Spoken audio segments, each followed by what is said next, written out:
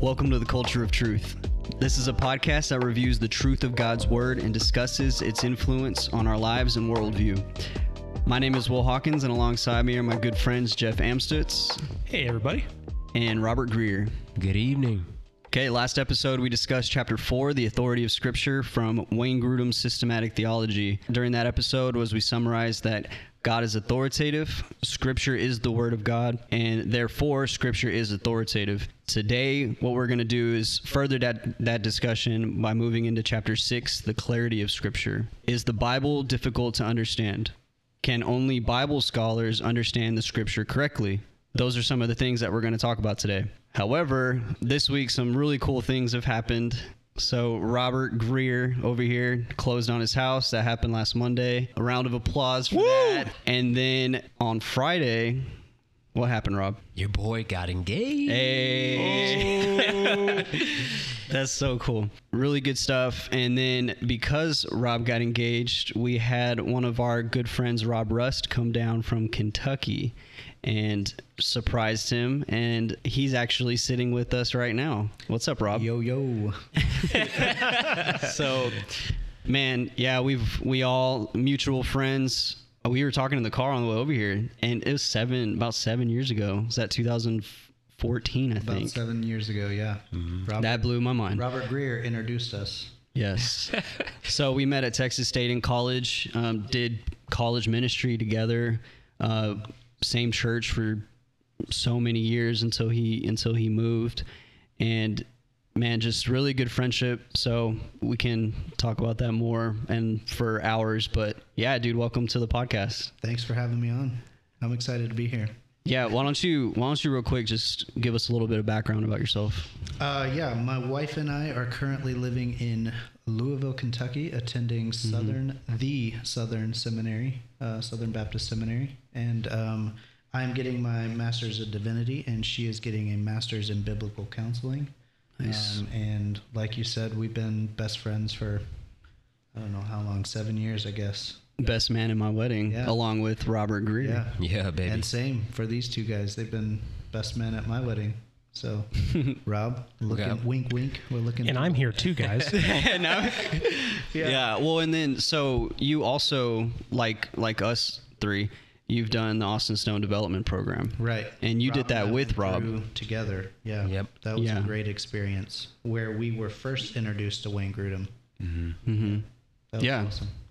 Yeah, definitely. So what's cool about today is that we're going through the clarity of Scripture. And like I said, one of the questions I just said, can only Bible scholars, people who go to school to learn Scripture and to learn theology and study this for a living, is it just them who can understand the Bible and Scripture correctly? So it's really cool to have you here, someone who's currently in school going for that along with your wife. Almost seems like the Lord worked it all out. Oh, absolutely. Yeah, this is perfect. This is amazing. Timing. Yeah. So you're going to have some really great insight, and we're excited that you're here. So yeah, what we want to walk away with today is that for those who ask God for help and want to follow it, Scripture is absolutely clear. Okay, so you guys ready to jump into this? Oh yeah, let's do it. Let's All rock, right. baby.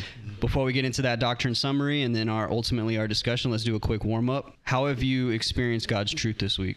Well, Yeah. where do I begin? No, I just experienced God's grace this week by getting engaged, to the love of my life.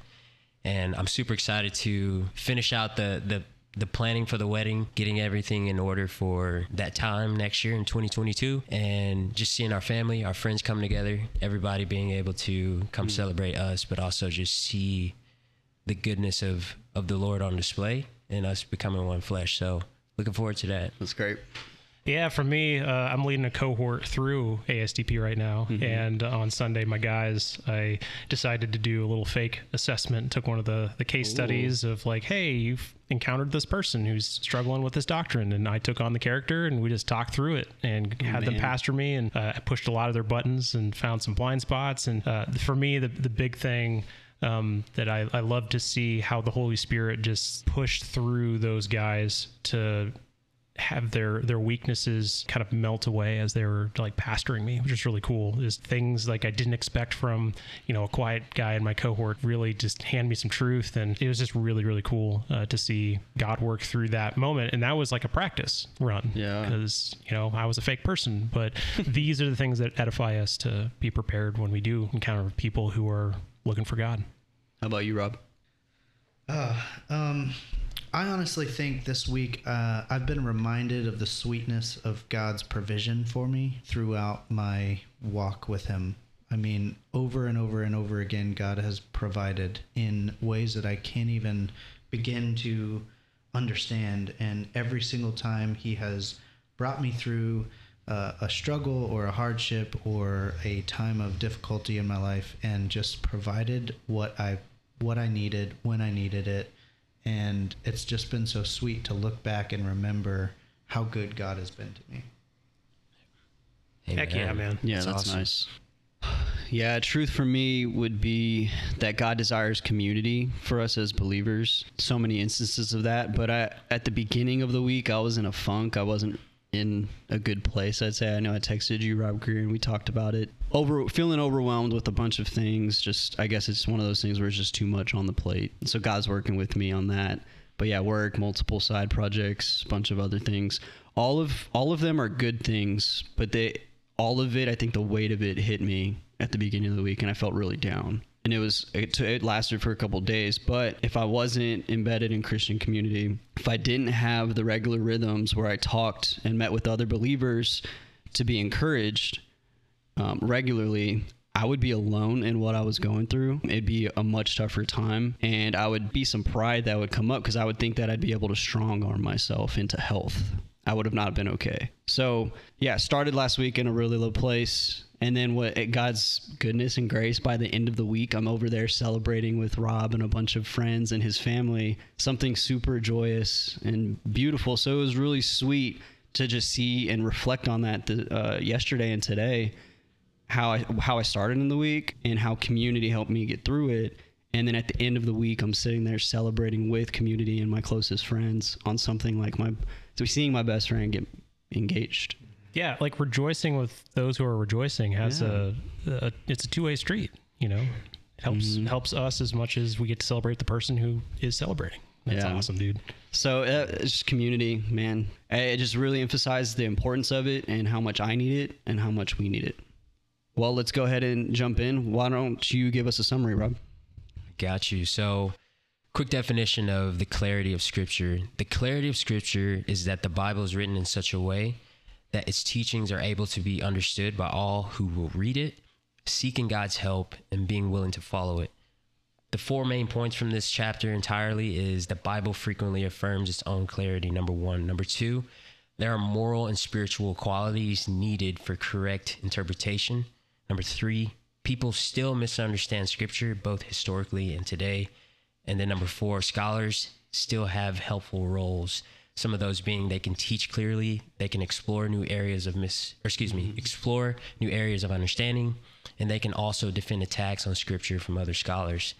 The main summary in wrapping up this entire chapter is that the doctrine is ultimately about God's revelation as plain truth, that if you seek him earnestly, he gladly shows himself to you. Yeah, that's good. Thank you. Yeah, and the clarity of Scripture's said to be that even the simple can understand it rightly and be made wise by it. So in light of this chapter, how might someone challenge this doctrine? Yeah, there's an interesting thing that Halem saw when he was teaching on this in ASDP this past week. He's a pastor of theology at the Austin Stone. He brought up that this doctrine has been explicitly written about almost as a repenting of the church from thinking that Scripture should only be handled by specific special people. And so, with the Reformation, with Martin Luther saying, hey, we need to get Scripture in the hands of people, and people need to put their own eyeballs on it. It's not just for leaders in the church. That's like been a big turn away from this. This actually isn't what Scripture says. Scripture says everyone should be drinking in this truth. And so the church got that wrong for a while, and that's not Scripture's fault. That's the church's fault. Yeah. I hinted towards this the other week where I mentioned Matthew 4:4, where Jesus says, every man shall not live by bread alone, but by every word that comes from the mouth of God. And so when you read that verse, that literally is saying that every word of scripture is for everybody. And that by taking that away from everyone and basically saying only certain people who have the degree for reading scripture and interpreting it, it's pushing away the opportunity for people to know who God is. And so that's not what the scripture is intended for. And so I just wanted to just echo that, because I think it's important that people, including myself, just realize that all of that is intended for everybody. Yeah. So then we see a lot of the differences in denominations, different beliefs and doctrines, things like that. Why is that the case? If scripture is clear, why do we see a lot of these differences within the church, the body of the church? Yeah, I think that has a lot to do with the way that we misunderstand scripture. We may read the same verse, but my interpretation might be different than your interpretation, but we could actually both misunderstand the truth of the scripture. And so if I believe that this verse says this and you believe that the verse actually says that, but God actually means this, then we kind of break apart and we form our own denominations. And so I think that's actually where our denominations come from, is just a disagreement on what scripture means. And therefore that means that we can no longer be a part of the same church. Do you think it's just the kind of the borderline, the surrounding thoughts or ideas, beliefs, where the core might be pretty similar across all of them? Do you think? Right. How do you think of that? I think there is core truths throughout time that the Christian church has always professed. We profess in Christ as our Savior. That's a core truth throughout time. We might disagree on the odds and ends, but like the core of what we believe as Christians remains the same. Mm-hmm. And that's what I think ultimately unites us, is the fact that Christ is our Savior. Yeah, there's a really interesting evaluation of different Protestant denominations, especially where the differences between two denominations might be really just the fringes on the edge. And because any of those differences exist at all, people hyper focus on that and say, oh, something's not clear. And they fail to see all of the things that are in huge agreement, the really core things. And so the existence of two sinful people approaching scripture with their own baggage, who read a verse and are working through their own personal sanctification or becoming like Christ, and, you know, like you said, Rob, read the same verse and come to different conclusions. Scripture isn't saying anything different. It's us having these different viewpoints that is really what's at odds. And so there's some things that are just so clear. It's just like you were saying, Christ is the way back to God, period. It's really hard to read through scripture and want to faithfully seek God, faithfully understand what it is saying, and come to a different conclusion. There's so much that says it's only through Christ. It's Christ alone. And so that's a really easy one to agree on. Before we started recording, Rob, you brought up baptism, like baptizing babies versus baptizing adults, people who are deciding for themselves to be baptized. We don't have clear scripture that's like, this is what the conclusion ought to be. And so in light of that, we have some differences on that. That's still agreeing on, like, baptism is symbolically saying my life is submitted to Christ. It is because of the Holy Spirit's, be living in you that you are able to turn away from sin. Like, there's all these things that come out of that. But then because there's this point at which two people disagree, like, people will use that as an argument to throw the whole thing out. Like, I'll just not read the Bible at all because two people disagreed on some really fine point. Yeah. So what do we do with that when you have two people disagreeing on something? Are we trying to say one person is right, or what do we do? What do we ultimately do with that at the end of the day? If we're trying to come to a right conclusion of scripture, but two people are in disagreement. I think, as I think about how I'd answer that question, I think at the end of the day, we just have to remember it's not up to us to change that person's heart. We can't force them to believe something about God. At the end of the day, it's something that God has to do within them in order for them to understand not only him, but something about themselves. Yes, of course, we want them to understand something or have clarity on the scripture or specific verse, but if they don't understand it at the end of the day, like we can't beat ourselves up for that. You know, we can only tell them the truth and hope that the Holy Spirit does a work in them to understand what that verse is telling them and how they should respond to it. Yeah, I could even see the flip side of that too. Continuously praying that as we're reading the scripture and we're having conversation with somebody, we might be seeing something incorrectly, right? Yeah, there's a lot of personal connection to tradition.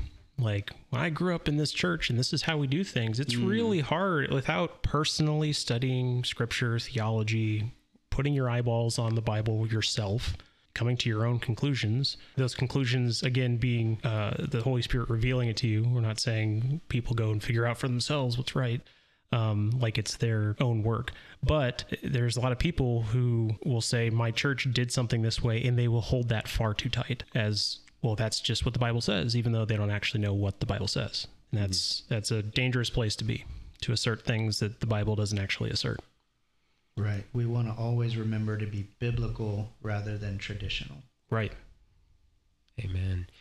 I think too, one thing, just to kind of go off what you just said, Jeff, I don't want to spend too much time on this, but I think about when, like, if you grew up in the church and it was something your family did, a lot of times you just follow tradition or follow what your parents did. It was never something personal to you. Right. And so I think here the same thing applies. It's like you go to the scriptures, ask God for help and understanding of what it is that you're reading so that he may reveal to you why that is true or what that means for you or what you want to know about him. So, yeah. Right.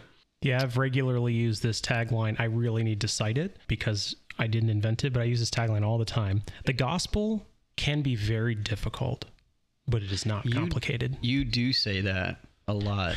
Yeah. And then I go and read, and it's talking about, I think it's Paul, and it's, I might be saying it wrong, but how it's his scriptures are difficult to understand. Peter says that. Peter says that about Paul. Yeah. And so it's like I read that, but then I hear you say that. Remember, I said the gospel. I've also need to cite this as well, not my words, but the gospel is very straightforward. The Bible, I think, is as long as it is because the human sinful heart has so many ways it wants to resist. Like, why do you need all of this narrative to convince you that Jesus is Lord and that you ought to submit your life to him? Well, because you want to come up with every excuse you can to figure out how you can come up with technicalities to not follow Jesus. Why was Paul saying all that stuff all the time? Because there were people saying, man, Jesus, do you still need to be a Jew? You know, did he really fulfill all the Old Testament, sacrificial system? It's like, no, Jesus did. You just don't want to take it at face value. So you got to dive into the details. It's there because of people resisting submitting their life to Christ. Yeah. He rode a donkey, not a horse. Or a colt. Whatever word you want to put on it. Yeah. Yeah. Not the point. Right. It seems like some people will always need another sign. They've been given the prophets. They've been given the New Testament. They've been given Jesus being raised from the dead. But yet none of that is good enough. They need God to appear in their bedroom in the middle of the night to arrive to the same conclusion that Jesus says you can arrive to if you just read the scriptures. But he's also very clear that you've been given all you need, and therefore those things won't happen the way you want them to. And what blows my mind is you read the Gospels, and there are people that saw Jesus in the flesh perform miracles and still walked away and didn't submit their life to him and believe in him. And still murdered him on a cross. Yeah. That's terrifying. Yeah. It's super interesting to think about the fact that the disciples followed Jesus around, lived with him constantly for 3 years, but also the Pharisees followed him around and lived with him for 3 years. Yeah. And yet they wanted to murder him. Yeah. And it's actually the same narrative as even a bulk of the Old Testament of like, what does God do constantly with the prophets? Do you not remember that I am your God? Do you not remember what I have done for you? I'm the one who led you out of Egypt, and all you do is turn away over and over again. Like, I'm not going to do another big thing and suddenly you're going to be like, okay, we're good forever. it's the sinful heart coming in every time. Thank goodness for Christ, because that's the only thing that can actually deal with our sinful hearts. Yeah, I think that the revelation comes from the Holy Spirit. It is crazy to think that Jesus was walking around with the disciples daily, teaching them, talking to them. He literally was telling them the Son of Man must be crucified, yet they still didn't understand. When he appeared after his resurrection, when they were in the tabernacle room, he then explained everything and they had understanding. So the understanding comes from Jesus revealing it to us through the Spirit. Yeah. I love that. That to me sets up, thinking about the letters to Timothy, about warnings about false prophets and false teachers, and because we are asserting that this revelation comes from the Holy Spirit. Well, that measurement, how do you benchmark? How do you know something came from the Holy Spirit or not? And what do we get is people who have heresy that absolutely preach things that are contrary to Scripture, but claim it's of God, it's of the Holy Spirit. And that's really troubling when you think about the clarity of Scripture, because if you don't read it for yourself, you can't tell. You're just like, oh, that guy sounds great. I'll just listen to him. And you don't know you're being misled because you yourself haven't read the Scriptures. You haven't prayed through Scripture. You haven't had the Holy Spirit reveal himself to you. So you don't know who he is. And if you don't know who he is, you can't know who is disagreeing with him. Right. And lying to you about it. I think that is very clear in our current culture, because right now I feel like we all get our COVID information from one source or another. And somehow it makes us all think that we're experts or we know everything. But if I'm reading one source of information and they're feeding me lies, then I may be completely deluded. You can't know. Yeah, exactly. And unless I actually do the research, and unless I actually go to the sources of any kind of medical research or documentation or whatever it is, and I read the information for myself, I'm just spitting whatever truth that I'm hearing. And that could be completely false. Right. And it's very true with Scripture. I could take in every word of a teacher and go out into the streets and declare whatever he has told me, and it could be completely contradictory to the Bible. So this doctrine is not saying there's the doctrine of the clarity of self-declared prophets. Mm-hmm. There's the doctrine of the clarity of Scripture. Right. So Scripture is clear. When you read it, you'll absolutely come to know the person of Christ, what he is like, who he is, and therefore, when people disagree with him, you'll know. Yeah. It's not go find someone you like and then benchmark everything else off that, because that's a moving target. It's a sinful person who potentially out for themselves, for their own gain, to profit for themselves instead of for the kingdom. And you just can't know without Scripture. Yeah, and something that kind of was really cool for me to think about with your point is not being alone in this. I think this Scripture has a huge implication for community. Yeah. Because if I'm going into Scripture and I'm reading it and then I'm trying to do it in a way that's going to glorify the Lord, and I'm trying to get to know him and build that relationship and an understanding of him and his character and his commandments, what he wants from my life, and I have brothers and sisters who are also doing that same thing, and then we're coming together and being able to actually speak about that, I can be corrected on wrong interpretation. I can do the same thing with them. They can encourage me in the truth. That's why I think it's so powerful that this has been given to all of us. Yeah. And that to me shows God's character, that he does want us all to be able to read this and understand it. Yeah. Because it's not going to be held by one person and then given out to us like it was in the past. We have this now, and then I think community is a huge result of that now too. Yeah, this reminds me of, I don't want to call it a pet peeve, but I have a pet peeve when Bible studies. Did I trigger your pet peeve? No. Dang it, Will. I worry about triggering your pet peeves. No. When there are Bible studies that get really excited about reading a book from some author about the Bible instead of reading the Bible. Other books can be helpful. It can be really helpful. They are secondary to Scripture itself. And so I'd say reach for another book after you've already reached for your Bible. And when you get it in that order, you won't... there are some really gifted teachers out there. Like I've been enjoying John Piper's book, Providence.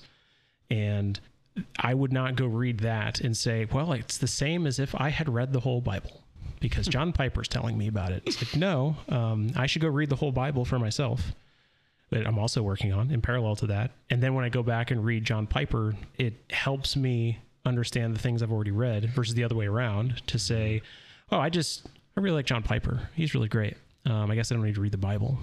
No, the Bible is what's clear. And John Piper can be a catalyst to make it clearer for me, but it is not actual Scripture. Yeah, I mean, John Piper knows that his book of Providence is what it is because of the Scriptures. Right. Like his source or primary source is God's word itself. And so what God has revealed to him through his Holy Spirit, he is now able to teach that to other people, clearly explain what the clarity of Scripture is explaining. Yeah. So that's why I love JP. I have that book too. And thank the Lord and thank the Holy Spirit for putting what you just said in John Piper's mind. He would say that same thing about his own writings. Yeah. And that to me is like cool. The Holy Spirit really works through him because he's just wants us get our eyeballs on Scripture. And he's like, I hope you didn't miss this. Let me help guide you through what? Scripture, not my own thoughts about the world. Yeah. Yeah. We hinted towards it too a couple weeks ago. We talked about not adding to or taking away from Scripture, right? Yeah. That doesn't make it clear, right? When you add to it, you are also adding to what God's already said, what you think is true, which he hasn't already said. Right. And so that in and of itself is what we mentioned earlier, heresy. I mean, Grudem, even in the last section of this chapter, talks about the role of scholars. Like there's still a massively helpful role for scholars in the church to edify people, to help them with their clarity of understanding for when issues come up in culture, like how do they get addressed? These things are very helpful still. We don't throw them out. We just never say they're the same thing as Scripture. Yeah, Rob Rust, with what you're currently doing with school and everything, where do you sit in this, that you're going to school, you're in seminary, and we're able to read Scripture and say that it's for everybody, that you don't need the degree, but yet there's still an important role for those who get that. Right. First, I think it's important to acknowledge how crazy is it that I am on this one time and it is about scholarly people, and I'm currently attending a seminary. Like, that's just amazing. Wild. It's awesome. But I totally understand the role of scholars because there are way smarter people than me out there, and they have done way more work than I have ever comprehended to do when it comes to interpreting the Greek and the Hebrew, and just the fact that we have our fathers of the faith such as Polycarp and Aquinas, and they have studied them to the depths that you can study them, and they have learned from them and grown from them, and they then can take that into another context, such as a debate on stage where they're talking with another atheist, and we have the ability to watch them and we can see them defend the faith to the rest of the world. I think they have a unique role in that environment that just like a normal person attending a church doesn't really fulfill. We can do that in a limited basis with our non-believing friends. We can defend our faith, and we can explain the gospel and talk about the truths of Scripture to our non-believing friends in a way that may produce faith in them through the Spirit. But on a grander scale, such as defending, like John Piper, I mean, he's on a completely different level, and we don't know the massive amount of work that he's done for Christ in the world because he has studied and learned, and he writes nonstop, it seems like. And so he's been gifted in ways that we haven't explored, I guess, or we're not, but I think scholars are very important, but you don't have to be a scholar to know the Bible. I think the Bible is simple. I think there's something very sweet about a farmer in the middle of Texas who doesn't attend a seminary but loves his family very, very well, loves the Lord as much as he possibly can, and believes fully that Jesus died for his sins. And there's something sweet about the simplicity of that gospel. Yeah. Yeah, I think you can find that across the country, across the world, that all these people with different languages and cultures who have access to the word and they read it, you can come together and meet, and you will align on a lot of things that you would hope to, with spirit led, obviously. So yeah, Rob, with you finishing seminary and then in light of this doctrine, how do you feel like that changes or will change your relationship with God? Even right now, as you're going through seminary, how does this affect your relationship, this truth? Earlier, Jeff was saying that one of his pet peeves is when people go to extra resources other than the Bible. And I think me going through seminary right now, I have access to some of the world's foremost leaders in theological thinking.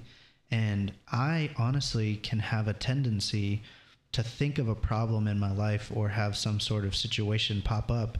And my first thought is, did Piper write a book on this? Or what does Schreiner say about this? Or what does Muller think? Or whatever it is. I have a tendency to say, I wonder what these great scholars and thinkers think, when honestly, the simplest thing I can do is pull out the Bible and try and find out what the Bible says about it, because all of their information and all of their exegesis is a word Grudem uses. All of their exegesis is going to come from the scriptures. And so if they're pulling gold out of the scriptures, I probably can pull some out too that will actually be super helpful. And I think that in the future, I really want to promote the simplicity of the gospel. I think that it is made for the simple, and I think that it shouldn't be any more difficult than reading the word and trying to apply it to your life as best you can by the power of the Spirit. Yeah, meditating on it daily. Right. Getting that truth. How about you guys? How does this affect your everyday relationship, or changed your everyday relationship with God? Yeah, for me, a big one is worshiping, like singing a song at church or something, to just sing it without abandon. There's trust that the Holy Spirit is expressing things to the Father that I am imperfectly even thinking in my own mind, knowing that my heart is absolutely submitted to Christ, to say, God, I want all of this that I'm singing to be true, even though I don't even know the depths of what I'm singing sometimes. 'Cause sometimes there are lyrics in these songs, they're just so intense.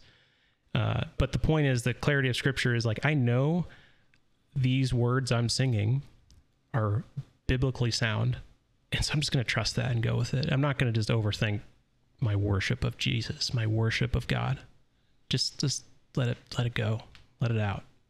That's good. I would just say that when it comes to this doctrine, it's important for me personally to just know that God has revealed himself to me in such a way that I can trust that what he has revealed to me is good enough for me to be sustained in my faith with him. And so I just think when the words of Scripture says that I have been sealed for the day of redemption, that means that I can trust that the work that God has done in my life when he chose to reveal himself to me, that day, whenever he comes back, when Jesus comes back, I'm going to go with him. I'm sealed until he comes back. And so I just think, kind of to echo what you're saying, Jeff, trusting the Lord with what he's already shown me and not allowing my emotions or my circumstances to dictate how I should respond. Does that make sense? So absolutely, it's just having faith. You know? Yeah, and when that faith can almost catch the slack of our own mind. Like sometimes it's like, man, this doctrine's really hard. Like, man, election is difficult to like wrap my head around. You know, limited atonement, unlimited atonement, whatever side you land on, just it's okay that what needed to be revealed to me is. And those details are not the most important thing in the world for my walk with Christ. They're good to consider deeply, to really press in our understanding, but then to accept when I'm at the end of my current rope of understanding, to like be okay with that. Would you say that when a believer gets into wanting to get into the depths of those conversations and those topics like election, Trinity, things like that is a progression of their growth in their faith? Yeah, I'd say actually I would think of it as a progression of when does my trust in Christ, when does my trust in God depend on the extent of my understanding. So there are points that it's like, man, I'm okay with not getting this fully right now. It's not saying I guess I'm done for the rest of my life studying this. It's just like there's a point that's like, okay, this is the best I can do right now, and that my faith, so where I'm placing my trust, is still super strong and not dependent on I got to get to that final answer. And of course, there's also the times that I think I'm at the final answer, and then I'm actually not. Getting humbled in the future to be like, oh man, I guess I really didn't understand that passage, that collection of passages or something. Because I feel like the more immature Christian, so the much newer Christian, will think that I have to have a settled opinion on whatever issue before I can be saved, quote unquote. That's a good distinction. It's almost like there's this. Let me be really clear here. There is some clear understanding about Christ and his taking on of your sin and his resurrection being the empowerment to walk away. There's some basic stuff that you do have to understand to be saved, but there's a lot of stuff that you're going to grow in. But when you stop being like, am I saved? Because I didn't know that detail of that doctrine. That's when you're maturing. That's when your spirit's like, yeah, I have you. The Holy Spirit's like, I've got you, grab. I've been there plenty of times in my life. I struggle with that so hard because I feel like my salvation is dependent on how much I believe in God, or like if I have the right doctrine of God or not. If I don't believe this, does that mean I'm not saved? And that's just not true at all. Like, God understands that we are but grass and breath and so fleeting and passing, and we just can't comprehend who he is or what he does or how he does it or why he does it. And so there's just so many times, though, that I'm debating some kind of theological idea that I start to question, I don't think I'm saved right now. What the heck? But I totally am, because it's a guaranteed promise from the Lord that if you believe in him and trust in his name, you will be saved. Guaranteed, period. But you also have to turn to Scripture to know that that's true. Yeah. And reinforce it with Scripture. Right. And that doesn't say anything about sanctification. Like, you're going to become more like Christ over time. When you grow, when you go from point A to point B in your faith and your understanding, it doesn't mean before that started, it changed your salvation. It just said, well, you weren't as much like Jesus until you went through that experience, and now you are. And don't think that you're done after you've gone through that. Yeah. And the Bible says one degree of glory to another. Right. Yeah. We're not there yet. We're working on it, but we will get there when Christ returns. Right. I love that. Man, guys, do y'all have anything else to add to all this? I want to read from Grudem here, who's speaking about Jesus. He says, whether he, being Jesus, is speaking to scholars or untrained common people, his responses always assume that the blame for misunderstanding any teaching of Scripture is not to be placed on the Scriptures themselves, but on those who misunderstand or fail to accept what is written. That's so good. Yeah. Thank you for adding that. That was really important, man. So yeah, really great time with you again, Rob. Thank you for being here. We're so happy that God worked this out. Yeah, thanks for having me. Oh, absolutely. We hope that we can have you in the future. We hope that you all were encouraged by this conversation today and feel rooted in God's truth. We really want to just live out John 17:17, sanctify them in truth. Your word is truth. Go ahead and share this with a friend or a loved one so that way others can also be reminded of this truth. We hope that you are encouraged. As always, thanks for listening to the Culture of Truth podcast. Until next time.